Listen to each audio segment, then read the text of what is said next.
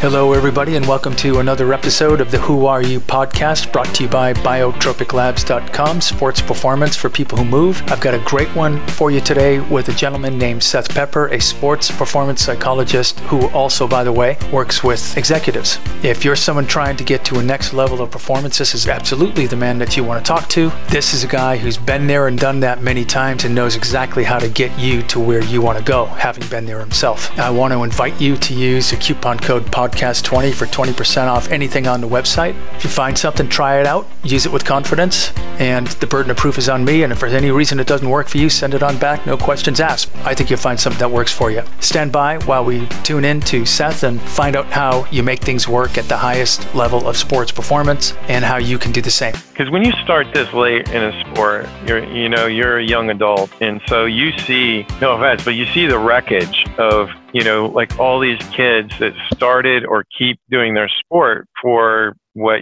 I would say the wrong reasons, but it makes sense. Like maybe it's the parents' identity, or maybe it's this, or maybe it's that, and they're just burnt out. They're just kind of wreckage.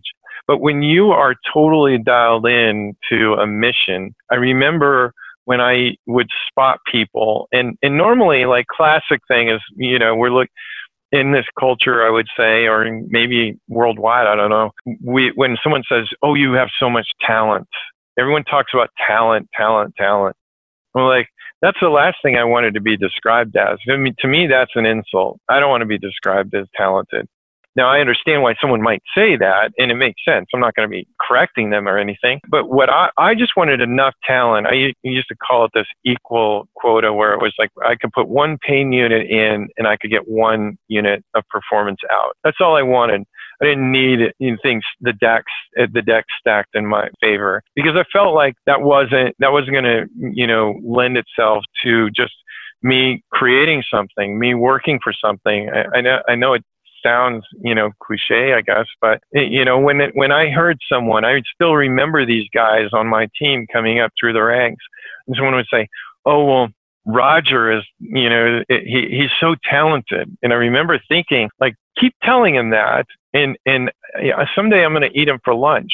I just, in my head, I knew that talent made that it slowed growth. Especially if you identified with it. I mean, of course, talent is always good to have. I'm not going to discount it. But as far as on a psychological level, if someone starts getting labeled as talented or the next great thing, I mean, some people can manage that and work through it. But a lot of people, I just saw too many people that they got lazy. And I was always hungry, and just kept on fighting for it. And, I wanted to point out, too, that I've had coaches throughout because I work with athletes that are sometimes happy with their coach and sometimes they're not. And so I don't really talk about that much, but I'd point this out too, that I had coaches that did not fit me. They were not a good fit. I'd have a distance coach when I was an all-out sprint coach. Had no idea what to do with me. Their big stars were all these distance swimmers, and then here I was, this kind of freak gazelle, like wanting to just drag race. So where did I fit in? But the reason why I point that out is that you have to stay focused on your vision. And even with coaching, there's no excuses. I had coaching that didn't fit, but I still kept my focus and I still kept going. Luckily or willfully, I had eventually the best coaches, but not until the end. And so eventually when I did have those coaches, everything started to click. And then by the time I was a sophomore in college, I was second in the nation. So 6 years after starting this crazy dream, I was racing Anthony Nesty, the Olympic gold medalist, and beating him basically stroke for stroke, the whole race. And then just like Anthony won his gold medal against Matt Biondi and out touching him in the end, he did the same thing to me. He did it to me not just once, he did it the next year. So I was second 2 years in a row. And then finally, by the time I was a senior, I was like, that's when I can't say on your podcast what I said in my head, but there was I know what you said. There were a lot of F-bombs in there. Like, this is my effing race. F everything. I'm taking it. It's mine. It's done. It takes that kind of commitment. Made that switch. Yeah. That is that switch. That is that commitment. In that moment when you've had it, When you've just had it, no one has a chance against you. If you're in the club, and you were in the club, when I say in the club, I mean you were a competitor. You were a guy that was able to come from behind to win. So when you're that kind of athlete, forget it, man. That's it. You've made a decision. The race is already over. Yeah, I mean, I went into a whole nother level that I didn't even know I had, but I knew it was in there. You know, it's interesting. I work with these athletes, and I have this. I'll keep the story is pretty short, actually. So again, we were talking about access, and so when I started doing what I do now with coaching, someone contacted me. I think it was on social media. I think I put up a meme on Instagram. And it was basically what we're talking about, the power of the mind. And this guy, I had no idea who he was. He contacts me anonymously and says, does this really work? And I said, yeah, it works. I mean, it worked for me. It works for, other people I've worked with. And he said, okay, well, I got this practice that's coming up. This is on Monday. And he said, on Thursday, this important practice. You think you can help me? So I said, yeah, let's get on the phone. So we got on the phone, worked through some things. And I gave him, what I do is I give people mental tools, So I gave him a tool that I felt could work in this short distance of time. Is basically an access tool that here he's going to go to this practice that he cared about. And so he goes to the practice, and then the next day he contacts me, and he's just going crazy. He's like, I made it. And I was like, what do you mean you made it? I thought it was just a workout. He goes, no, the world champion Toronto Raptors, they took me. So it turned out that it was a tryout for the top NBA team. And the difference was that here he was a minor league in the Gatorade League, the G League at the time. And when I started going and talking to different people that worked with the NBA, and I was saying, sharing this story, they said, yeah, the difference between the minor leagues and the major leagues of professional sports is mental, because you're all more or less, you got the freaks, the exceptionals, the Usain Bolts, the top, the world record holder, but in between, to be in the final heat of the Olympics, minus those one or two guys, it's mental. The next places are mental. And so the difference between the minor leagues and the major leagues of these sports, which is millions of dollars, by the way, is mental. It's between their ears. And it's access. That's what this guy was experiencing, was how can I get out of my own way? And so when I did that and helped him, his reaction was this overwhelming just emotion. He was just, man, I love you, and I was, thank you. I appreciate that. I hadn't had someone that I just met say, they love me. I thought that was kind of neat. And then it happened with a pro soccer player. Same thing, saying the same thing. I was like, I must be onto something here. I don't, what is trying to piece it together. And then over time of having a pattern of this kind of release, I realized that it's the access. We know it's in there intuitively because that's our calling. We're shooting for the stars. Like, we want to be the best. We want to be a champion. But the people that get up to the top of the podium, and then the people that don't, what's the difference? And to me, it's this access. And so when these people come back to me and say, I love you, what I feel like I've interpreted it as, I am, through the work that we do together, allowing them to give themselves back to themselves. I want to give them the ability to access.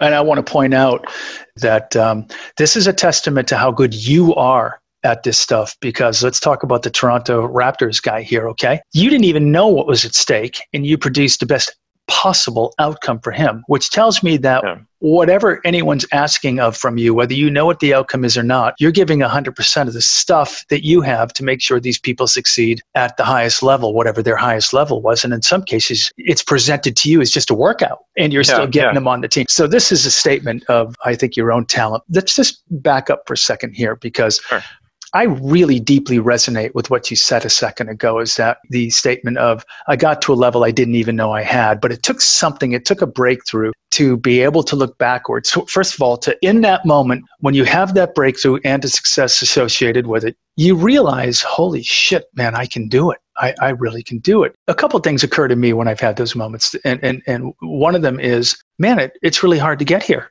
And you almost don't believe here can be gotten until you break through, which backing up, if you don't really know you can get there, how do you get there? What is the thing that gets you to that moment? You go, whoa, I've just broken through to a world I didn't know existed. Psychologically, I just blew my own mind. I really can do it. There's sort of a bunch of conundrums in here. It's like, well, I knew I could do it. That's why I was working that hard. But gee, it was so hard to get here. I wasn't sure I really could do it, but I knew I could do it. I'm just trying to ask you here, as the man who deals with this every day, how do you get to a place you know exists, but you've never felt or seen before? There's two ways to get there. Some people get it on their own, and some people get it through you. Many, many, many people get it through you. I call you the Seth Peppers of the world, Merlins, if you will. Everybody needs a Merlin, and that's King Arthur's wizard, in case anyone doesn't know who Merlin is. Merlin made King Arthur. Merlin's really the guy who put King Arthur in a position to pull the sword from the stone and take the throne of England and lead it through this great time. And a great sports psychologist is a Merlin. He does the same thing. He teaches the individual who comes to you to have a mental breakthrough, if you will, how to pull the sword from the stone and command his own internal empire, his own psychological empire to get to the next place. That's what you are. How do you do that? Well, it's a sincere process. It comes from, I heal myself by helping others heal themselves. So it's a process of you give back. It's just a circular process.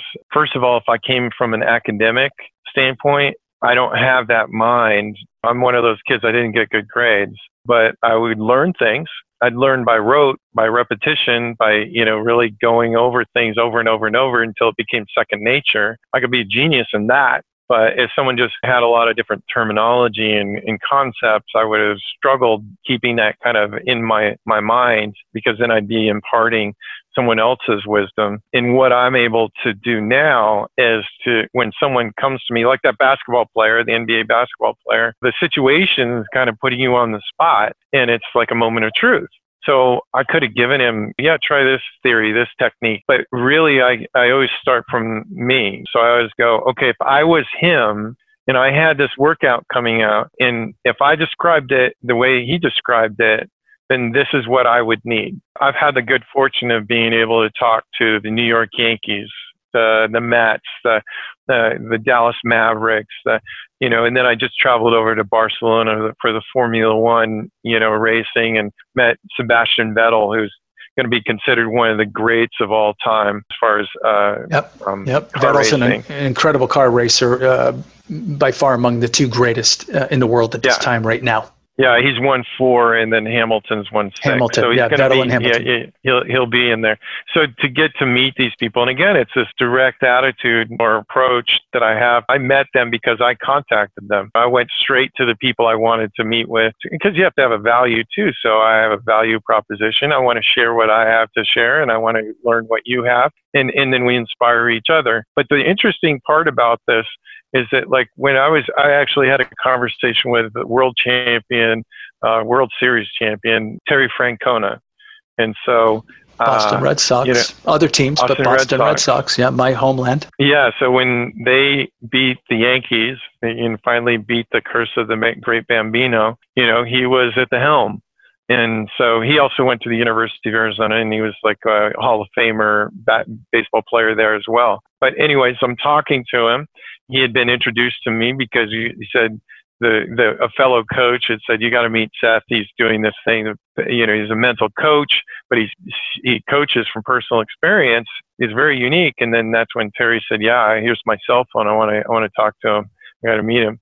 And so when I got on with him, it was right away. He just went straight to it. And he said, Seth, there's 6 things that I would probably say makes a great athlete. One of the elite athletes. Let's just press this, because that's one of my questions, is what is the mindset of a great athlete? So give it to us, man. So he didn't go into the other 5. The other 5 might have been other things, as far as like training wise, but we were on the phone to talk about, in particular, the mental. So here he was. He said the 6th element is by far the most important out of all of them combined, but it's also the most overlooked. And so when I'm piecing this together, I have one of the greatest coaches of all time and also one of the great baseball players of all time saying this to me. Basically, I'm a unicorn that I'm actually speaking from personal battlefield experience. I've been out there. I've had my entire career in the balance of 1 minute of performance. Where everything is on the line. Like you put your entire everything, like 6 hours a day, 6 days a week of training physically. That's not even the mental stuff. And you put your life on hold to go after this one moment in time. Like I've been there. I've performed in front of thousands of people watching you, probably millions of people watching you on TV. And it's all out there, all exposed. Who are you? What are you made of? And so that's the battlefield. And so when someone comes to me and they're about to go out into the battlefield and they're saying, my life is on the line, I get it. Because that's really where I coach from. I coach from what I call mastery. Kobe is this great, I think he's just an excellent example, especially since he shared as much as he did before he passed away. But it was all about, he had this famous saying, failure is an illusion. And what he was really saying, if you look into it, is that he lived a life of mastery. So he was finding fulfillment in the process, not necessarily the outcome. He wasn't outcome focused. So he was into the journey. He got as much fulfillment from workout as he did from competition. Do we really believe that the greatest joy for Kobe Bryant was the process and not the outcome, and that he would have been happy as an NBA player without a single championship, and that, well, in the end, the process made it all worthwhile?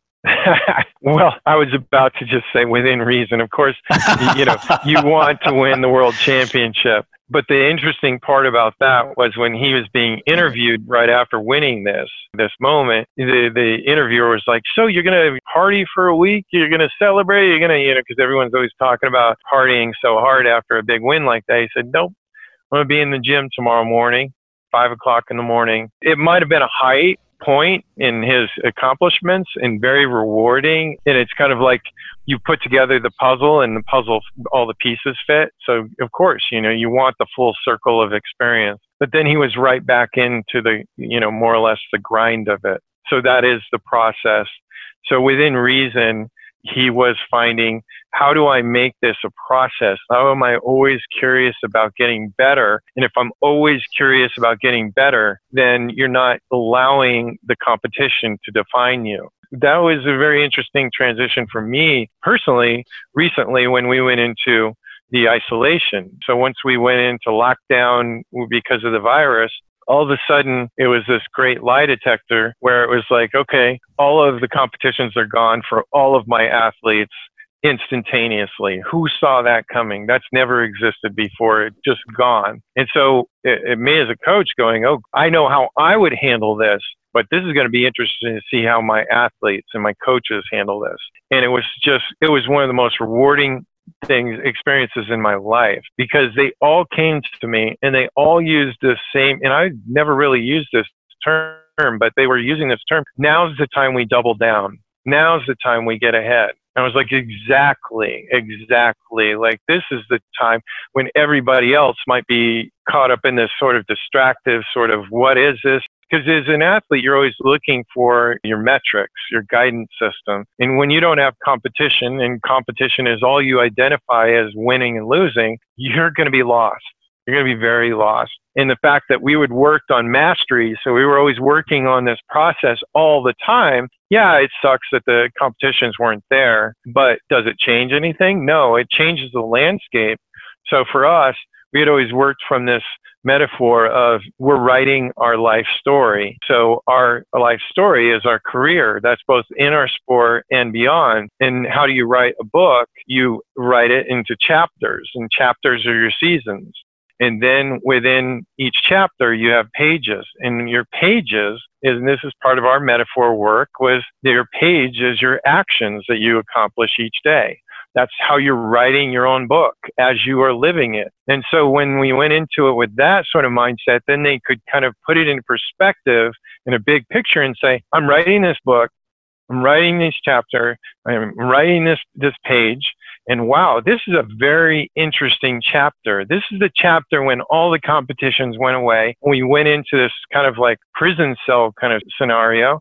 And my readers are going to be either bored because nothing happened and I lost myself, or my readers are going to be completely captivated with, what did he do next? What did she do next? Oh my gosh, I started training. And I have stories of this in my athletes where one of the top basketball players, he's out of Chicago and he couldn't leave his house because of very strict rules there. And so he's got a weight system. I mean, it's like a jail cell. Like he's doing push-ups, he's doing it, and then he's going out. He has a rim in the backyard, and he's training. Like his intensity went up; it didn't go down. And then he's doing the mental work that we're doing, and he's coming out with incredible amount of momentum. I just had, right before we got on, I got a text message. I work with, he's 12 years old. He's top 20 in the world in golf. And we've been doing all this training, mental training. And his mom said he just did his first tournament and he got first. He won the tournament. He hasn't been in a tournament since November. He hasn't, barely touched a golf club, out on a golf course, except for recently. And here, all this work, he's just a different person out on the course. And it's all because of the work you guys have been doing together. So, yeah, I mean, it's really a rewarding process. It was really rewarding to have the competitions removed, actually. If I could have a perfect scenario of a test, like, does this really work? Let's remove all the competition. If athletes over-identify with their winning and losing, they're at the mercy of, a lot of times it's things they can't control. You can't control the competition. You can control you. And if you lose sometimes, you still win if you're taking control of your controllables. So, yeah. You have to take the lesson. I know I said a lot. No, that was great. That was great. You have to take the lesson and the loss. They're pretty big, and there are lessons in winning. You got to take those too. Most people don't take the lesson from the winning. Let me ask you a question here. What's the most common blockage that you deal with in your practice, and how do you remove them? But what's the most common theme that you see, and how do you get them through it? It's kind of ironic because I always feel like, at least personally, that the most powerful things are usually the most obvious things. Let's say water is an essential for us to drink, yet we will spend all this money on all these other drinks when water is such a valuable, obvious supplement, if you will. And I don't want to actually contrast anything that you're doing, but you know what I'm saying. And so the same thing with the mind, that, a lot of times it's the simplest things. The biggest part to answer that question is to help people get out of their own way. When people do something that's exceptional, all of a sudden they accomplish something. How do we describe that? A common way of describing that is like, man, she or he was out of their mind. They just performed out of their mind. What are they really saying? This person had an experience of their ultimate potential. They were literally out of their mind. And then what do we hear more often than not? We usually hear, it's a lot more common as the negative version, which is, oh, he choked, she choked. Yeah, they were winning all the way up until the final round. They were winning all the way up until the fourth quarter. They were winning until the last period. They were winning until. And it's basically they beat themselves. And so we hear that a lot more often. And so for me, it's being present, being in the moment. There's a lot of different phrases to describe basically the same thing. It just depends on the person, the audience, the generation. But we have in the moment, in the flow, the flow state, basically describing just being present and allowing for all that you are to just show up and to be almost like animal instinct, to be able to just perform at the best of your ability. And a lot of times that's getting the mind out of the way. What's in the way? I would say what's in the way, usually your conscious mind. I mean, you hear about it in Buddhism, where like meditation, where they'll talk about the monkey mind. So if you imagine your mind always trying to jump and control the steering wheel of your mind, it's being able to just get into the flow of things and get out of your way. So a lot of times it's just trying to control things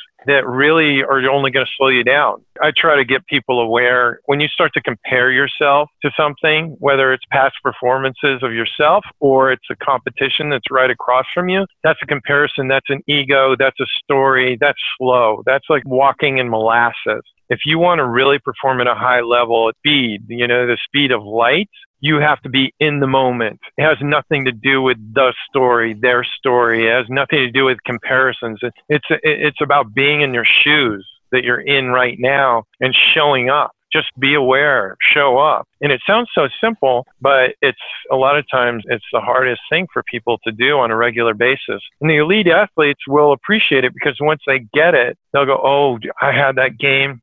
I had that match. I had that race.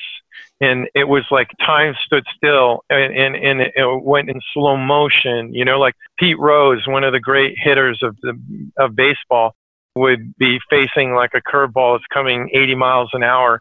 And he said that when he was in the zone, in the moment, flow state, all of those, he said that the ball would slow down so slow that he could count the stitches on the ball. And people would go, oh, sure. I've heard that he would have pitchers pitch at him and then he could hit the ball. Then they would retrieve the ball and he'd tell what part of the ball he actually hit because they could see the scuff mark. So he was actually slowing the ball down in his mind. And so in order to be able to do that, that's like super. Yeah. I was going to say, can that be learned? Because that sounds like a gift.